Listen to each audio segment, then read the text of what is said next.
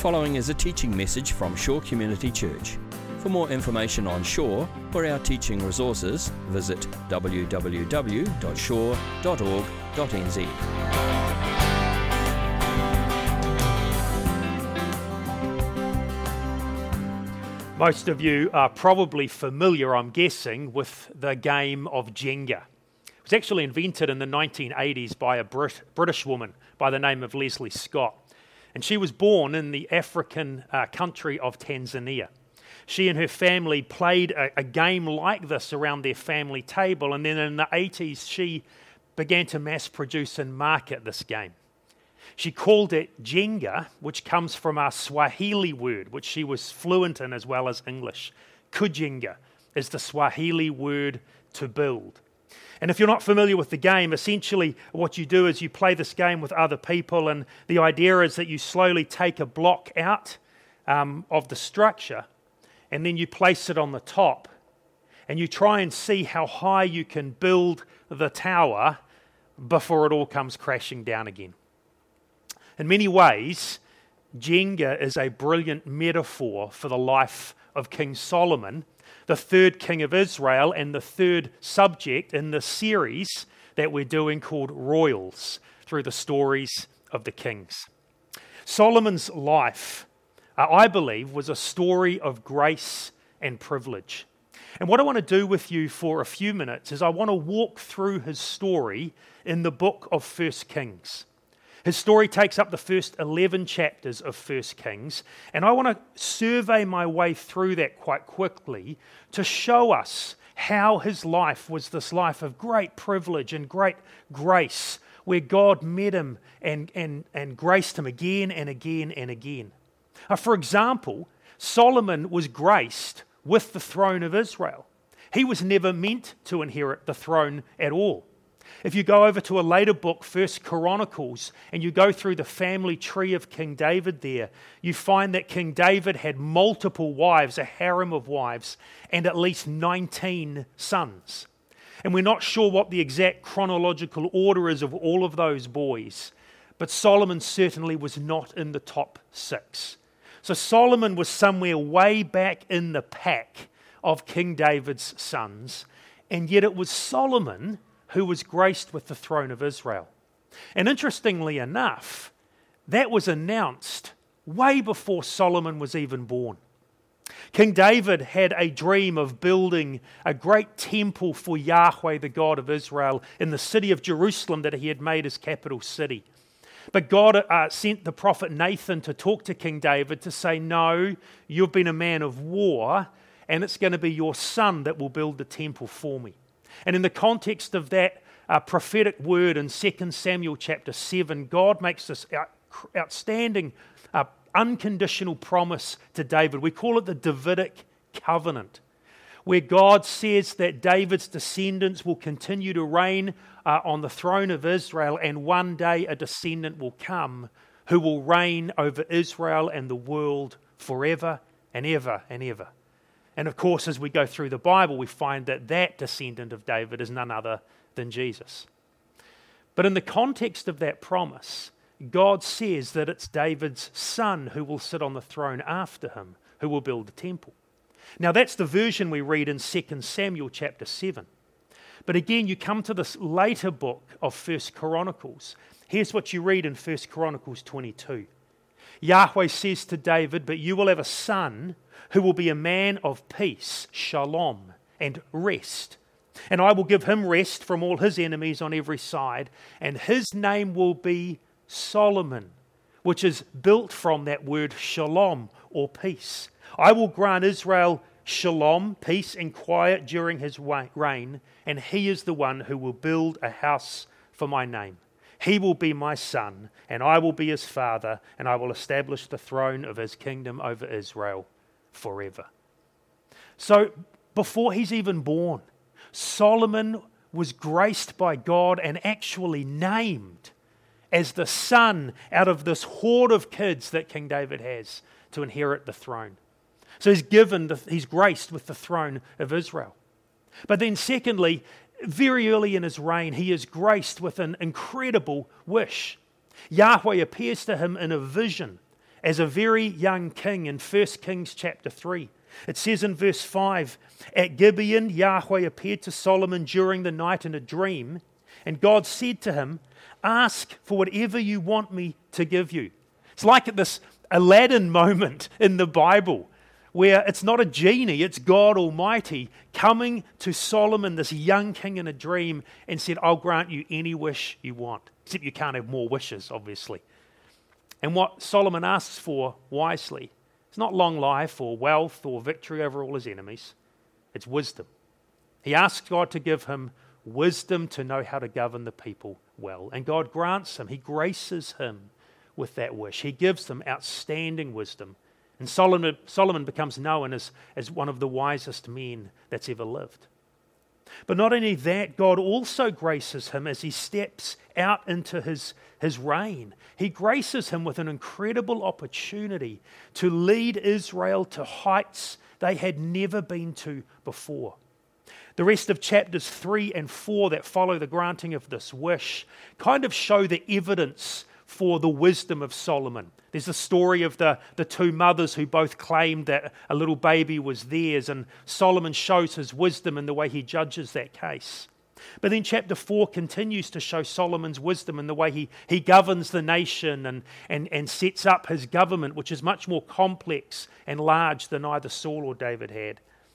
But then you come to this beautiful statement in 1 Kings chapter 4 verse 20. It says, "The people of Judah and Israel were as numerous as the sand on the seashore, and they ate and they drank and they were happy.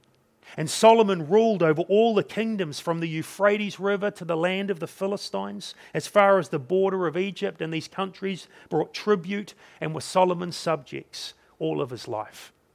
Now, the writer of Kings, and we don't know who it is, but is an outstanding author. Because what the writer's just done here is he's tied Solomon's reign back, all the way back to the book of Genesis in the Old Testament, and the great promise that God made Abraham, the forefather of the Israelite nation.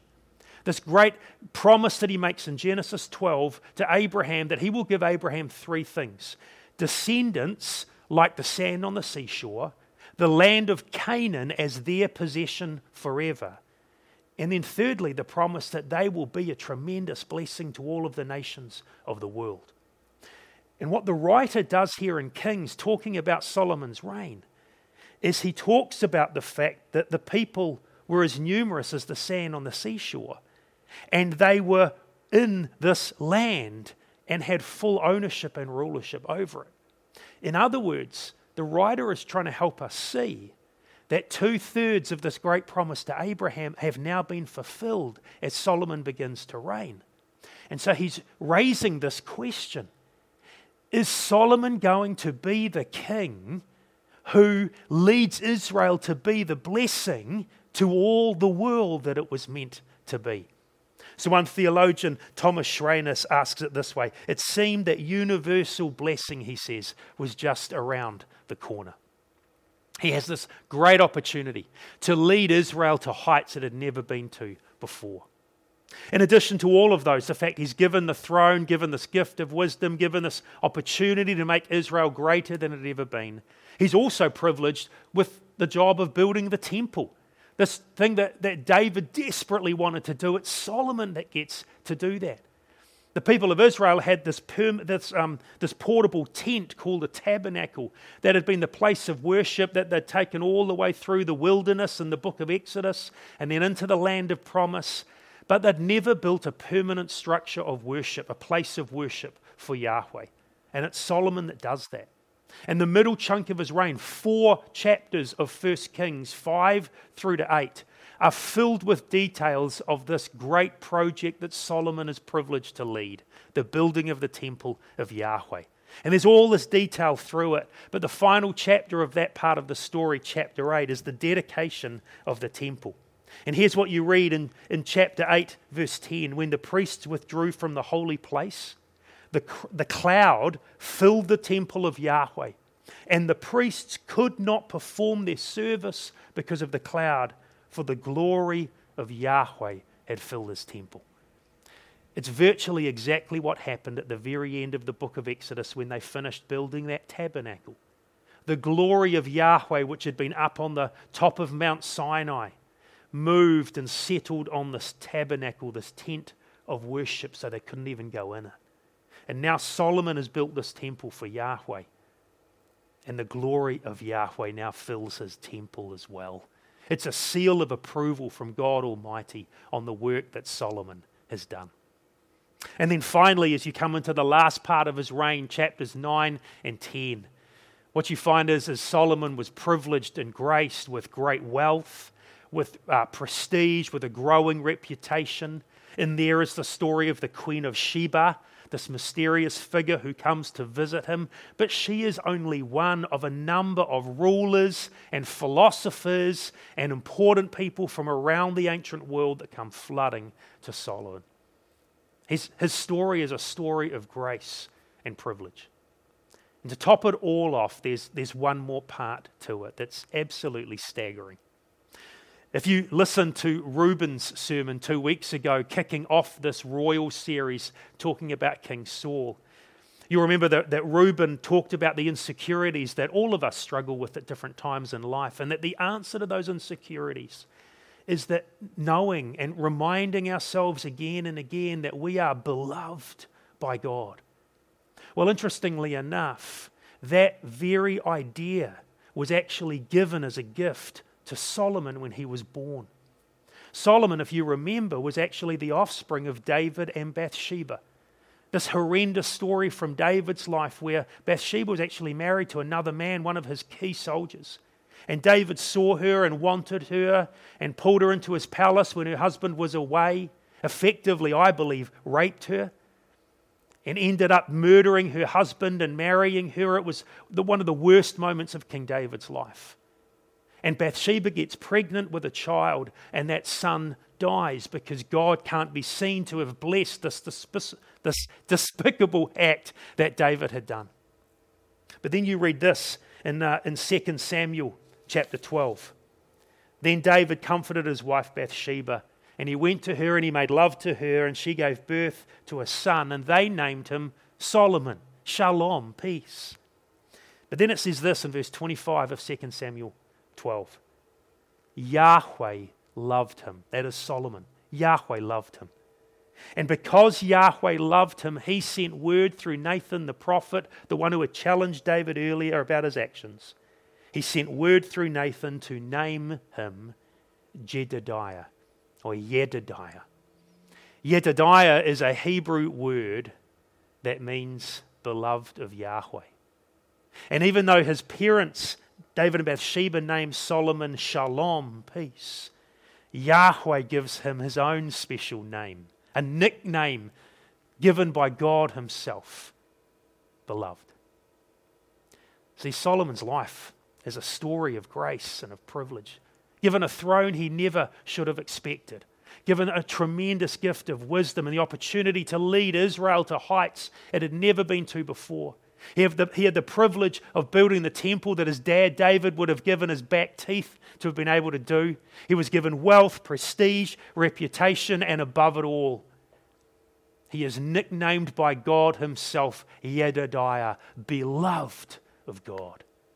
Solomon's story is one of the most stunning stories of privilege and blessing and grace you can find in the scriptures. But sadly, though, Solomon's life was ultimately dismantled by a series of poor choices and small compromises. So you look at Solomon's life and all of these privileges and blessings that he's given, and you think it looks like this stable tower that can never fall over.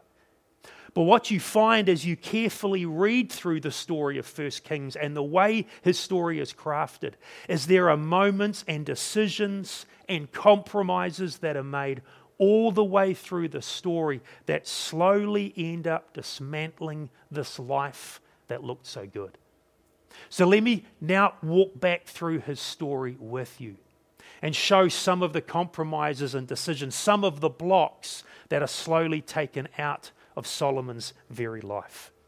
For example, if we go back to 1 Kings chapter 4, this great chapter that's showing this evidence of his wisdom. One of the things it does at the beginning of chapter 4 is it lists his cabinet ministers, showing his great wisdom in setting up a sound government. So it says in chapter 4, verse 1, King Solomon ruled over all Israel, and these were his chief officials. And then it lists them all. And then at the very end, the last name on the list, the last seat at the table, it's Adoniram, the son of Abda. What was his role? It says in verse 6, he was in charge of forced labor. Sorry, what? Forced labor. Suddenly, servitude has been introduced. A sense of slavery has been introduced into the nation of Israel. See, Solomon is going to be this incredible builder of infrastructure. Not just the temple, but all kinds of building projects will happen in his reign. But the tragedy is the way he does that is he enforces labor, servitude onto the people of Israel. They had never been in a position of slavery except way back in the land of Israel, and now Solomon does that. Solomon enacts forced labor in a way that's incredibly detrimental to who Israel is as the people of God. And you look down and you realize that even at the very beginning of his reign, as Solomon is beginning to do some amazing things, he's making a decision, a compromise, a block that's taken out from the stable life that he seems to have. But then there's something else, the very next verse, verse 7 of 1 Kings 4. Solomon had 12 district governors over all Israel who provided or supplied provisions for the king and the royal household, and each one had to provide supplies for 1 month in the year. So Solomon sets up this really powerful government system where everyone in Israel is having to supply the king with food and supplies and oxen or whatever for 1 month of the year. And again, the writer's written this so skillfully because if you go back to the very beginning of the story of the kings, before King Saul becomes king, and the people come in 1 Samuel to speak to the prophet Samuel, and they say, we want to have a king. The prophet Samuel warns them, if you have a king, the king will take your crops and take your food and take your land and take your daughters to be servants and your sons to be soldiers. And the people said, we don't care, we just want a king. And verse 7 shows us this is exactly what Solomon is doing. Now Solomon is going to become incredibly wealthy. And yet it seems that he continues to tax and take from the people all the way through his reign. It's almost a sense of greed here in his life. There's the sense that he's compromising in the way that he's dealing with the people of Israel. But then you go even just a little further in this very chapter, and it's not just compromise, it's straight out disobedience. Chapter 4, verse 26, Solomon, it says, had 4,000 stalls for chariot horses and 12,000 horses. Now you think, wow, that's a lot of horses. But the problem is that the king was never meant to have that. In the intro video that we watched, and these intro videos that are just brilliant to this series, it talks about something called the law of the king in Deuteronomy chapter 17. Before Moses had even died and the people had entered into the promised land, Moses had made it clear in Deuteronomy 17 that one day they would have future kings. And there were 3 specific commands that Moses gave for the kings that they were never to do. The first one was they were not to accumulate horses and chariots. Why? Because horses and chariots represented a standing army. And what God did not want the people of Israel to do, nor their kings, was to put their trust in the size of their army. Instead, Yahweh wanted them to trust in Him as their God as they walked faithfully with Him. And yet here we find at the very beginning of his reign, Solomon is now deliberately disobeying the word of God. And he is choosing now to have horses and chariots when Yahweh made it clear that he was not to do that. It's one more compromise, one more decision, one more brick out of Solomon's life. And then we come to the building of the temple. This middle part of his life, this huge privilege that his dad would have given his back teeth to be able to do. And in chapters 5, 6, 7, and 8, you have this remarkable story of the building of the temple, and right in the middle of it, the author of Kings just puts another note of compromise. Because here's what you read at the end of 1 Kings chapter 6. Verse 37, the foundation of the temple of Yahweh was laid in the 4th year of Solomon's reign, the month of Ziv. And then in the 11th year, in the month of Bul, the 8th month, the temple was finished in all its detail according to its specifications. And the narrator notes, he had spent 7 years building it. And then there's a chapter division, but there were no chapter divisions originally. What you went on to read, the very next sentence, says, it took Solomon 13 years, however, to complete the construction of his temple. Of his palace. Now, what's fascinating is when you read Kings carefully, what you work out is that Solomon spent 7 years building the temple, and it was only after the temple was built that he then built his palaces. So chronologically, that verse, chapter 7, verse 1, should really come up in chapter 9. That's where it appears chronologically. But the writer has brought that into the middle of the story of Solomon building the temple to show this dramatic contrast. Solomon spends 7 years on the temple of Yahweh and 13 years on his own palaces. And what the writer's trying to show here is this imbalance in Solomon's priorities. Sure, he built the temple first, that's great, but he spends twice as many years, twice as much energy, probably twice the cost in building this vast array of palaces for himself and his wives and his own comfort and glory. And there's something that's out here the narrator wants us to see.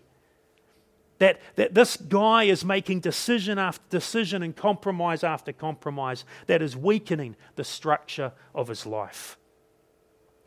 And then you come to chapters 9 and 10, where Solomon was getting this growing reputation and prestige towards the end of his life, and wealth. He is oozing wealth. It's not just gold faucets in the bathroom, it's almost liquid gold dripping out of it. There is gold everywhere in his kingdom. But there's a huge problem with that as well. One commentator, Ian Provane, describes the problem this way, in the way that the story is told to us. He says, what's striking about 1 Kings 9 and 10, when compared to chapters 4 and 5, is the manner in which the author goes out of his way in 4 and 5 to emphasize that the prosperity of the king was shared with his subjects. But this is a theme that is noticeable for its absence, he says, in chapters 9 and 10. In the later part of his reign, all of the emphasis is on the luxury of the royal court. It's not being shared with the people anymore. God may well, Provane says, have given Solomon riches, but has he used them wisely? See, Solomon's life was a story of privilege and grace, but it was dismantled by all of these decisions and compromises that he makes. Until finally you come to 1 Kings chapter 11. It's the last chapter of his life. It's the end of his story. And here's what you read. Chapter 11, verse 1. King Solomon, however, loved many foreign women besides Pharaoh's daughter. Moabites, Ammonites, Edomites, Sidonians, Hittites. They were from the nations about which Yahweh had told the Israelites, you must not intermarry with them because they will surely turn your hearts after their gods. It's not that Yahweh was opposed to marrying people from outside the nation of Israel, but they needed to be followers of Yahweh. Just like in Solomon's own family tree, the beautiful story of the Moabitess Ruth that's found in our Bibles. So intermarriage with people from other nations who embraced Yahweh was fine, but not if they did not become a follower of Yahweh. But then it says at the end of verse 2, nevertheless, Solomon held fast to them in love. There's almost a stubbornness in the way that sentence is written. He knew that God had said, do not marry people who do not share your faith. Do not marry women from these other nations who worship other gods. And Solomon doesn't care. Verse 3, he had 700 wives of royal birth, 300 concubines, which means wives of common birth, and his wives, it says, led him astray. It's tragic. You go back to the story, the law of the king, in Deuteronomy 17 that we talked about earlier. And I said there were 3 specific things that the kings were never to do. They were not to accumulate horses and chariots. They were not to accumulate vast wealth and hoards of gold. And they were not to accumulate multiple wives. And Solomon deliberately broke all 3 of those commands. And so it goes on in 1 Kings 11 verse 4, as Solomon grew old, his wives turned his heart after other gods. And his heart was not fully devoted to Yahweh, his God, as the heart of David, his father, had been. And he followed Ashtoreth, the goddess of the Sidonians, and Molech, the detestable god of the Ammonites. Verse 6, so Solomon did evil in the eyes of Yahweh. He did not follow Yahweh completely as his father David had done. That's Solomon's epitaph. That's what could have been etched on Solomon's gravestone. He did evil in the eyes of Yahweh and did not follow him. It's a tragic end to a life of grace and privilege that promised so much. But through the series of poor decisions and small compromises, Solomon's life ends up falling apart. And you read this in verses 7 and 8. On a hill east of Jerusalem, Solomon built a high place for Chemosh, the detestable god of Moab, and for Molech, the detestable god of the Ammonites. And he did the same for all of his foreign wives who burned incense and offered sacrifices to their gods. I'd never seen this before I started prepping for this message. But do you know what the hill to the east of Jerusalem is? It's the famous Mount of Olives. So on the Temple Mount, Mount Zion in Jerusalem, Solomon had built a temple for Yahweh. And now at the end of his life, on the neighboring Mount of Olives, he builds a temple to Chemosh and Molech, 2 false gods that, among other things, demanded child sacrifice in their worship. And Solomon ends up as a worshipper of these false gods. And it's one final decision that brings his whole life tumbling down. The tragedy of Solomon's life is that this is not what he intended. If you'd asked a young Solomon at the beginning of his 40-year reign, is this what you want your life to be like? Is this what you're planning to do as the king of Israel? He would have said, never in 1,000 years. But the problem is this is the way that Solomon's life ended up. Not because he chose to go here, but because he compromised time and again through his life. You may have heard the principle of a sailboat leaving a port like Auckland and setting sail due north. But something may be wrong with the compass settings or the instrumentation on that boat, which means it's just off by 1 or 2 degrees. Now, as it leaves Auckland and sails what it thinks is due north, to begin with, they're 1 to 2 degrees. It means nothing. It's only a few meters off track. But by the time they've sailed for days and they've headed north and they've made their way past the equator into the northern Pacific, that boat would end up being hundreds of miles off course. And that's the problem with compromise. It's the problem with the way Solomon chose to live his life.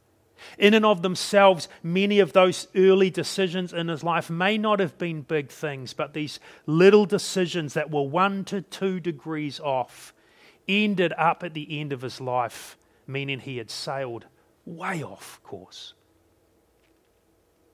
And you know what? You and I can be tempted to do the same as well.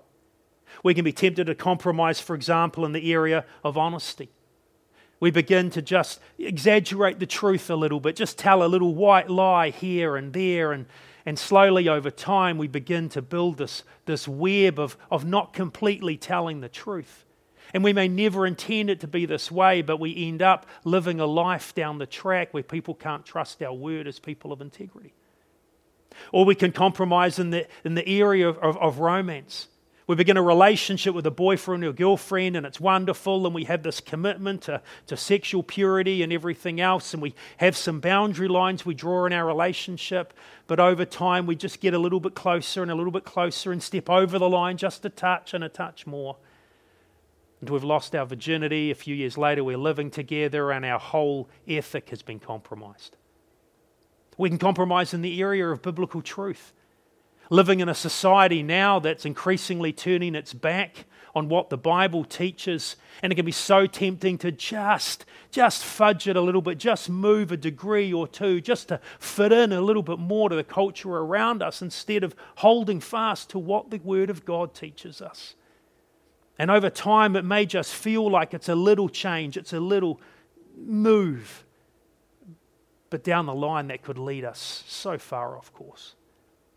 And so I guess the question I want to ask us as we finish this life of Solomon today, is there any areas in your life right now where you're tempted to make small compromises and poor decisions that while you may not ever intend it to happen, could mean that your life ends up falling apart? So how do we avoid this? It's pretty simple, really. It's godly wisdom that prevents small compromises dismantling our lives. It's godly wisdom that prevents small compromises from dismantling our lives. And you may say, well, hold on, didn't Solomon have wisdom? Well, he was given wisdom and knowledge, but he didn't live by that through his life. See, ironically, it's Solomon actually in the book of Proverbs who wrote these words: "The fear of Yahweh is the beginning of knowledge, but fools despise wisdom and instruction." And then later on, "The fear of Yahweh is the beginning of wisdom, and knowledge of the Holy One is understanding." Now that doesn't mean we just start out with a fear, or even better, an awe of Yahweh. It means we live life, our whole life, in awe of Him. One of my favourite seminary professors, Dr. Ron Allen, writes these words: "This phrase is not saying that the fear of Yahweh is the beginning, as though that's simply the first step. Rather," he says, "the concept of fearing Yahweh is the principle that permeates everything in biblical wisdom." In other words, a person could do everything else in the book of Proverbs, but if they do not fear Yahweh, they are not biblically wise. It's the organizing principle of life. You see, and that was Solomon. Solomon had a lot of things going for him, but he did not live his life, his whole life, in the fear and awe of Yahweh. What about you and me? Are we walking with God? Do we display the heart for God that Solomon's father David did? Are we in awe of God and wanting to live with Him and walk with Him right through our lives? Or are we tempted to just go 1 or 2 degrees off course, and in poor decisions and small compromises dismantle our lives in a way that we would never think possible? That's the challenge of the life of Solomon. This has been a teaching message from Shore Community Church. For more of our teaching resources, or to donate to our teaching resource ministry, or for more information on Shore Community Church, visit www.shore.org.nz. Alternatively, you can email office@shore.org.nz or phone 09 415 0455. Thank you for listening.